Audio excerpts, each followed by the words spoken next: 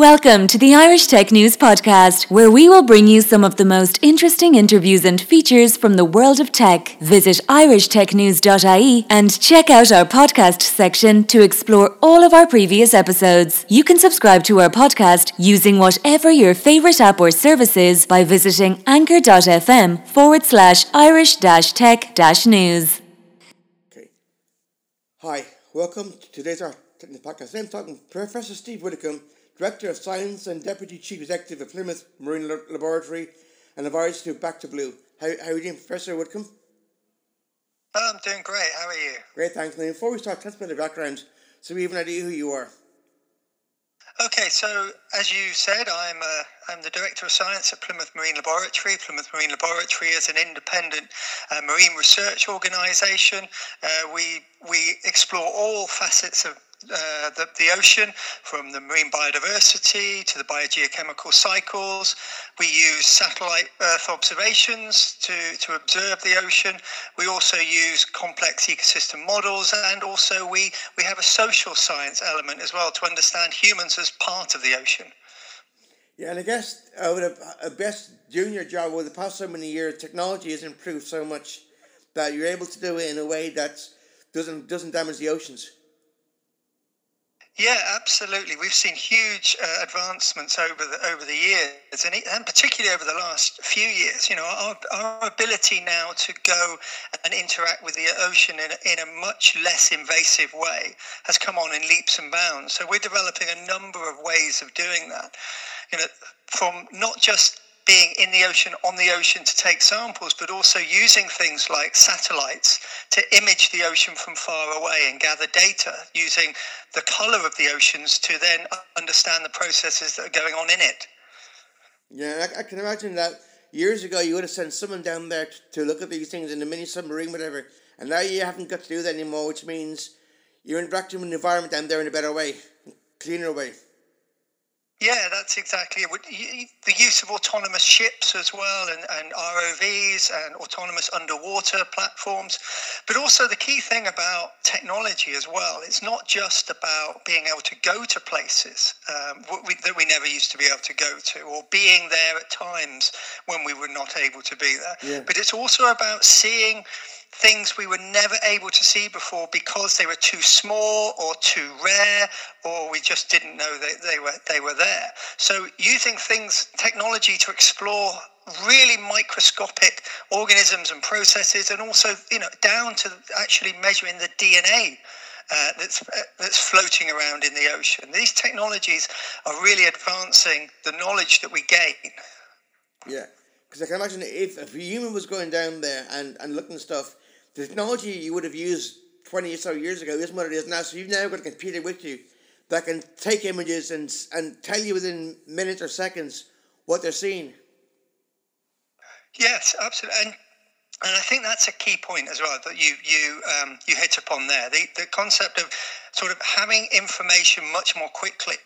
So, as an example, we're about to deploy a new piece of equipment, which is in effect a high power microscope that looks at plankton, actually from the sea, and will send us the images back.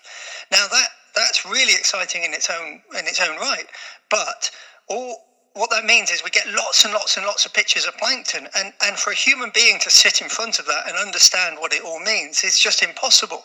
So we're using artificial intelligence and machine learning to be able to analyse those pictures really quickly and pull out the important pieces of information almost in real time, so that we're not sat there for days, months, years even trying to interpret the pictures. And I guess that to me is like an ocean-based version of a telescope, where you're seeing things a lot clearly.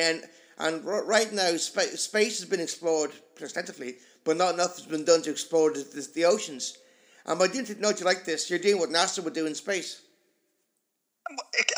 Absolutely. I mean, there's a lot of similarities between the technologies that are used to peer out there into the universe and the technologies we're using to kind of peer into our own oceans. But I would say, you know, there is so much yet to discover about the oceans. You know, this whole new universe that's right here on our own planet. And also, I guess, for example, with global warming, by using technology, you can then sense if plankton is changing colour, changing size, something else you didn't know, we've got problems ahead. Yeah, absolutely. I mean, we've got at the Plymouth Marine Laboratory, we run the Western Channel Observatory, and this is an integrated marine observatory looking at all facets of the marine ecosystem, from microbes to plankton to fish to the biogeochemical processes. And we've been sampling there every week for the last 30 years. So we're seeing those changes associated with climate change all the time. And what technology is able to do is collect information more quickly, understand it more quickly, but also be there when the boat's not there. Yeah. So, for example, if we know that storms are getting more intense because of global warming, but it's really difficult to be out there sampling when a storm comes through, both in terms of doing the work, but also it's just not safe. Yeah. But with technology and autonomy, we can have eyes and ears in the ocean at the times when the most interesting things are happening. Yeah, because I know that, for example, we had a tsunami 20 or so years ago, and there are other things coming on. You're able to go and see what the damage is, long-term wise, short-term wise, and how we can improve on that.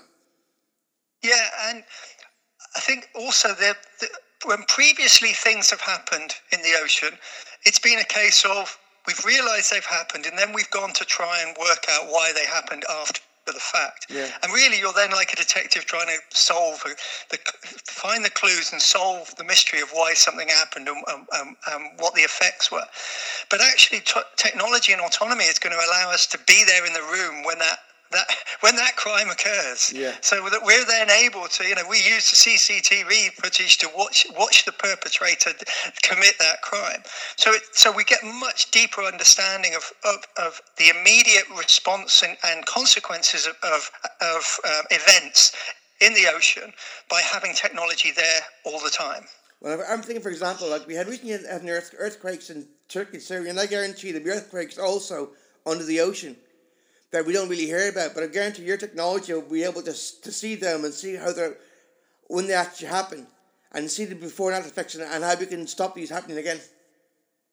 Well, in terms of earthquakes, there is a global ocean system for listening for earthquakes. So we are, technology is allowing humans to listen to the seismic signatures of earthquakes as and when they happen, and we understand and sort of know the importance of those kind of events, not just for human safety in terms of causing tsunamis, but also the fact that they redistribute large amounts of sediment under the water and have a big impact on deep sea ecosystems. Yeah, because I'm thinking, for example, you mentioned earlier, plankton, I guarantee that if that happened in the sea, the plankton there would move somewhere else, and it wouldn't be good for them. Maybe they wouldn't be able to survive.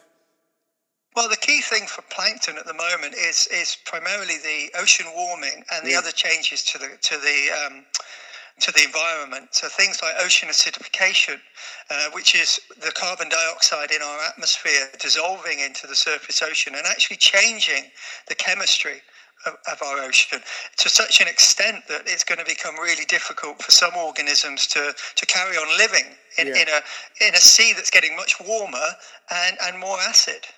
Yeah, because if you compare it to the ocean now to what it was 200 or 300 years ago, it's totally different, because as we become into the machine age and more mechanized, we've caused a lot of damage.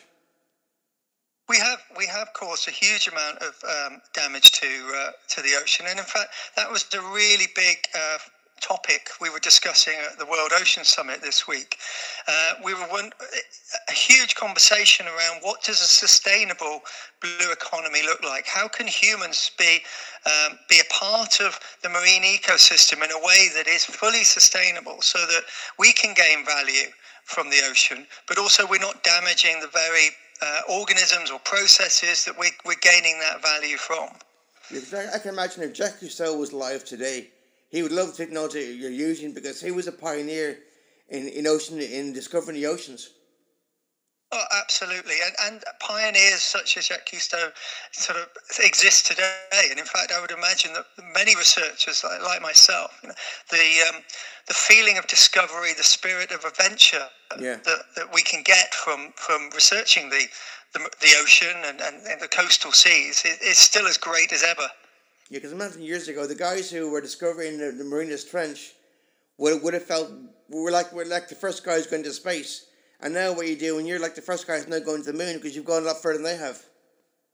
Well, absolutely, yeah, and even in places where you don't expect it, you think you can be sampling in somewhere maybe in Southeast Asia in a shallow lagoon, and you could be looking for different types of animals that live in the mud, and I guarantee you will still be finding species of creatures that have not been described by science. Yeah. There are hundreds of thousands of marine organisms out there still yet to be described. Yeah.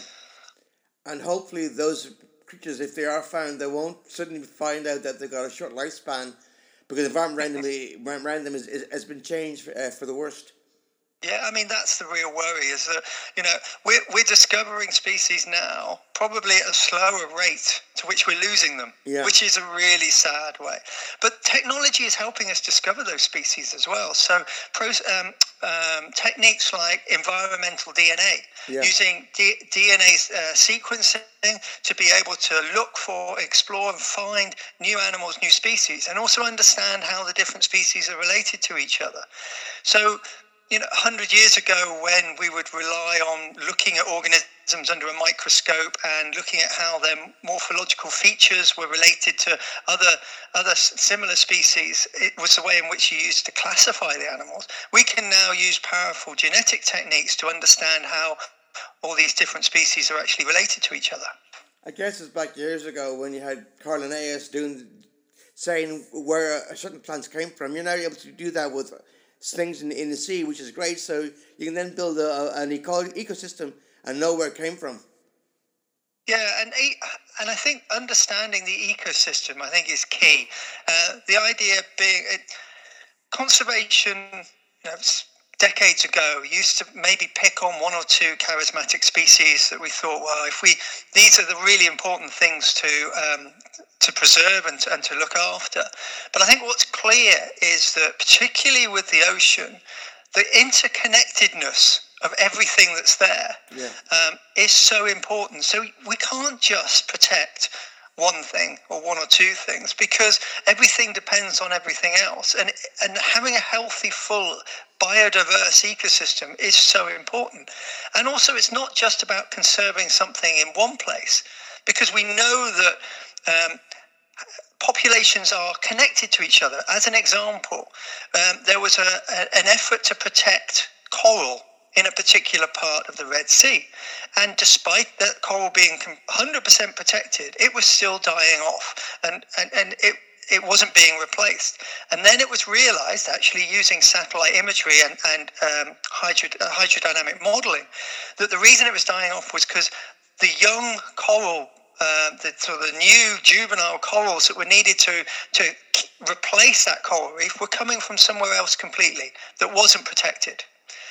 So it's about making sure you know how all these things are connected, so you can protect all the various bits of the puzzle. I guess it's like Darwinism, survival of the fittest, but you got to make sure that the old things that were there will be there in 30 years' time. Yeah, and actually, there are lots of other processes at play as well that actually stop, because whilst Darwinism and the survival of the fittest is a process that's going on, in a way it doesn't do much to support diversity on a very small scale, in the fact that what you sometimes need are processes in place that hold back some of the really good competitors to allow some of the others to coexist. And a little bit of natural disturbance created by the ecosystem itself is very important for kind of creating niches and opportunities for lots of species to coexist. Yeah, because if you have the scenario where basically all the things are dying now, and the coral you're getting now isn't the coral that you used to, that's going to change the environment totally, and it's going to make things for the worse. Yeah, and one of the most important things that we can do to protect the ocean and ultimately us from climate change is to ensure that we keep resilience in the system.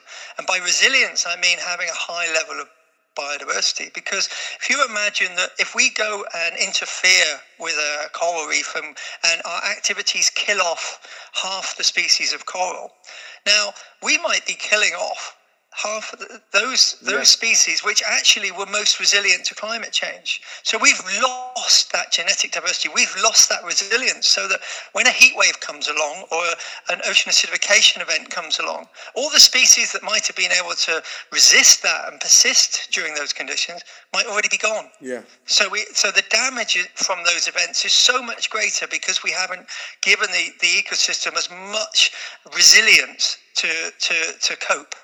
To me, it's like when Cortez years ago went to Mexico and he brought along the cold, common cold. People died because they weren't used to that. And same way you're saying in the oceans, they aren't used to what's happening, so they're going to die off, which to me, something we should look at trying to make sure it doesn't happen. Yeah, and ecosystems are always in a flux of change, Yeah. in a state of change, and adaptation is a really important driver in marine systems, and local adaptation in particular. So, I've looked at different populations of marine animals where if I take them from one place and expose them to a certain set of conditions, they will respond very differently to the same species, but from a different population from somewhere else. And that's to do with how they've grown up and what they've got used to and how they've adapted locally. The key thing about climate change, though, is it's going way too fast. Yeah. Adaptation just cannot keep up. So when adaptation cannot keep up, in essence, the only other option is extinction. Yeah, and whenever you hear the word extinction, that to me says doom and gloom and bad news, and we don't want that. Yeah, there's very few silver linings to extinction. Yeah, and also makes you work tougher, because if you were for years studying certain plankton and certain creatures that were living in these environments and suddenly they're gone, you're not sure how the environment they're in is going to survive or how it would look like. And also, you don't know what's going to come and take their place, because Yeah. what we are seeing is that, particularly in the plankton, there are some particular species of plankton that we call harmful algal blooms, and these are species that might produce a certain toxin, which is either poisonous to other marine organisms, or even can be harmful to us. So think about the shellfish ingesting some of these things and making people unwell once they consume them. Yeah. So these harmful algal blooms are from a family of phytoplankton called dinoflagellates, largely, and they actually like some of the warmer, more acidic conditions that we're moving towards. So we could be in a position where we're losing plankton, which are incredibly valuable to us because they provide really nutritious food to other marine organisms, particularly fish and shellfish, and actually then favouring those plankton that cause us harm. So climate change is not just about losing everything, but it might actually favour some of those species which perhaps are not the ones we really want in our ecosystem in large numbers. Yeah, so I guess if they're in their large numbers, they're going to change the dynamic of the environment that they're in for the worse. Absolutely. And sort of bringing the conversation on those back to technology. This is where we are using things like this autonomous plankton imager to be able to get early warning systems for these plankton, but also using satellite imagery, because you can see some of these blooms from space. Yeah. So by combining in-water observations with satellite images and predictive models, we provide early warning systems for example, aquaculture, the aquaculture industry, so that they know when those HABs are coming, so they can do something about it, either remove their stocks from the water, so harvest early, or they can realise, well, actually, we just need to not sell the shellfish for a few weeks because they're going to be contaminated. Or if, for example, you've got a salmon fishing farm, you can tell people, this is not a time right now that you should be harvesting because it might cause more damage. Wait a few more weeks. Yeah, absolutely. And that's where technology is really playing a strong role in kind of helping us understand the ecosystems, but for a purpose. I mean, the work we do at Plymouth Marine Laboratory is very much about generating knowledge and understanding of the ocean, but we want to be able to use that knowledge to support outcomes and impact. So it's not enough for us to publish a scientific paper. We want to be able to provide information that allows people to change their actions or to operate in a better, more effective way, and support strong and good and better decisions. And I guess by showing images and video clips of what you're seeing, people are more inclined to go, "Oh my God, this is happening." Whereas if you see paper, they're thinking, "Oh, there's another boff and they're saying something we don't believe. Where's the proof there?" Yeah, absolutely, and and I think it's really important for scientists and to make the knowledge we have available and understandable and digestible. Now, I'm not saying that we have an ambition to turn everybody into a marine biology expert, but I think it's really important that everyone feels that they have enough information and enough knowledge about the subject to have an informed conversation and be part of the decision-making process. Yeah, and also I guess it's to make them know that how they can change their habits to impact our life in a better way. Oh, absolutely. We're all an integrated part of the ocean system. People think even if you live hundreds of thousands of miles away from the ocean, the activities that you do, the actions you take, will ultimately impact on the ocean. Be that if you're generating carbon dioxide that goes into the atmosphere that ends up in the sea causing ocean acidification, or the way in which you dispose of or handle plastic, the use of plastics. Every decision we make, has implications for the ocean. So, as well as humans being part of the problems, it's an onus on us also to be part of the solution. There are things we can do, no matter how small it might feel. It all counts and it all matters. Well, to me, one big thing is if you're in a supermarket and you're buying fish products, to make sure the products that you're buying, they haven't been brought to you by a company who's harmed the environment in a negative way. Yeah, and that is the power of the consumer is immense, Yeah. And the idea being that you can actually affect change by the decisions you make when you're in the supermarket. Eventually big companies will realize that they provide in essence what we ask for, what we buy.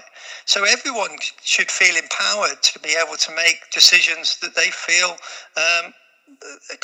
lead to the actions that they want, and the actions I would like to see is a safe, diverse, productive marine system, ocean system, which has humans as part of that ecosystem, not on the outside just taking things away. We are part of that ocean ecosystem. Yeah, like we're kind of the guardians and making sure it's going to be a safe place for the next generation.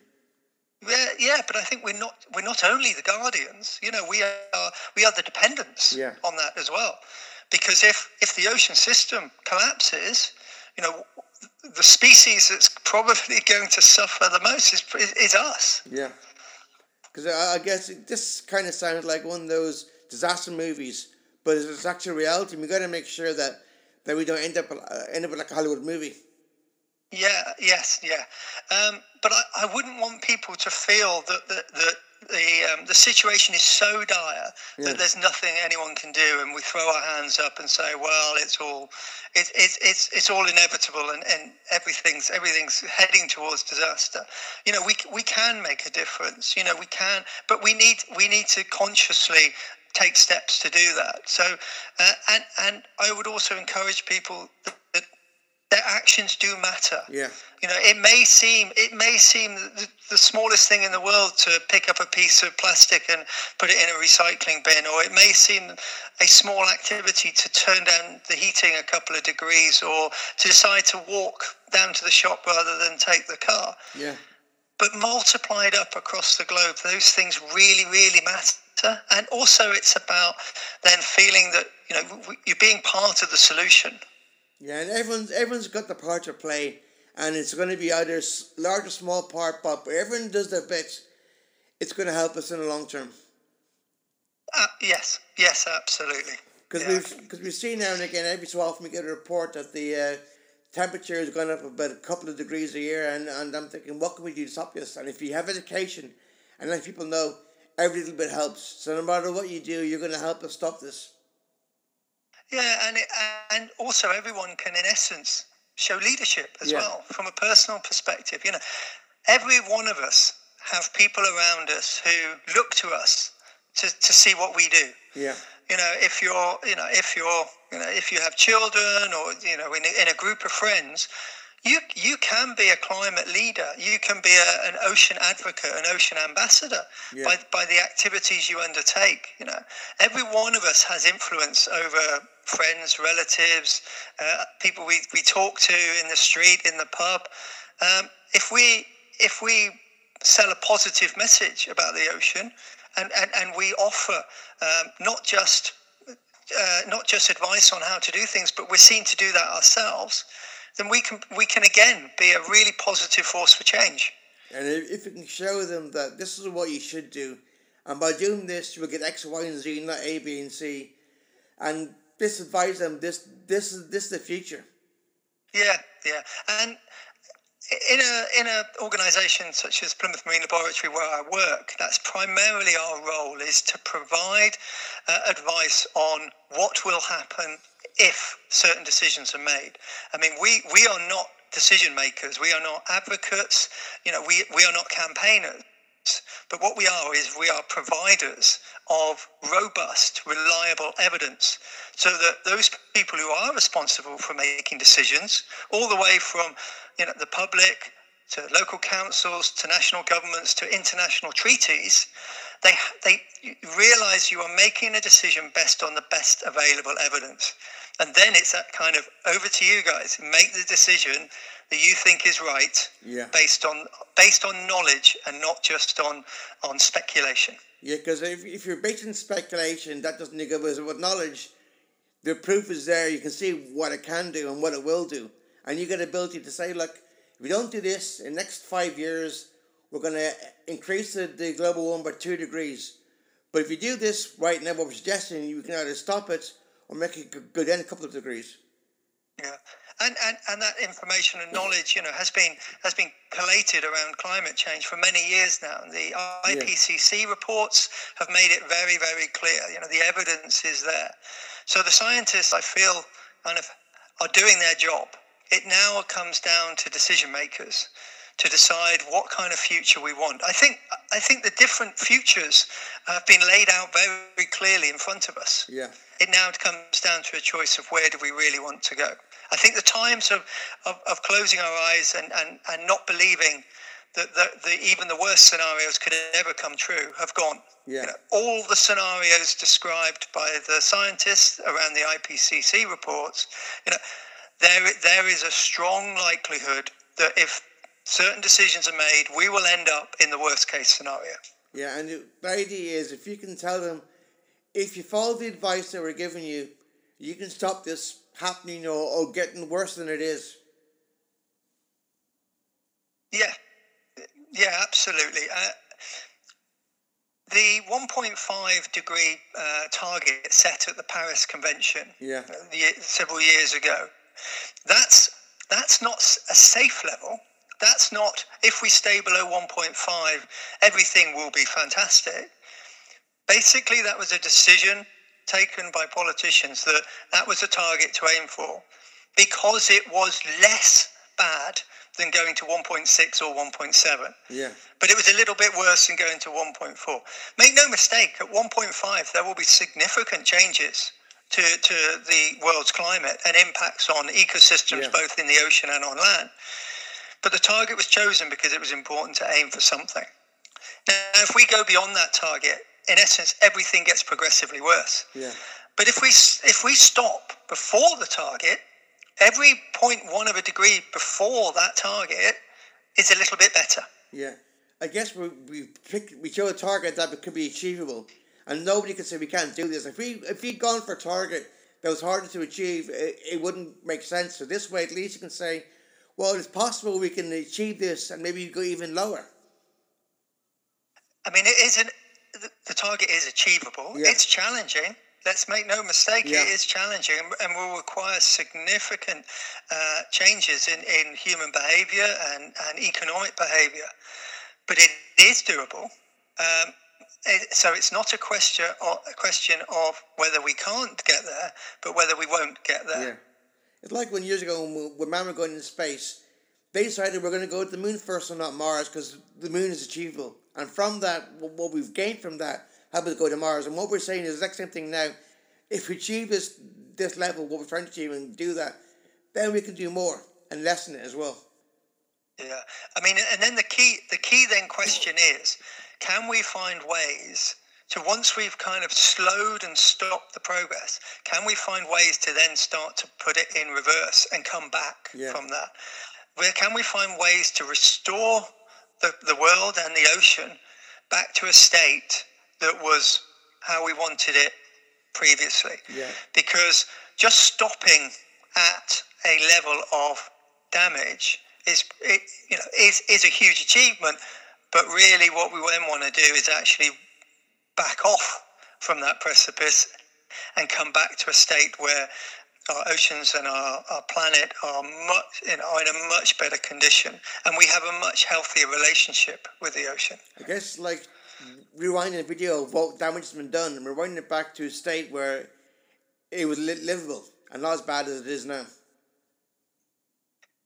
Yeah, absolutely, and we try to undo the worst effects. And there are, and nature itself will help us in that restoration process.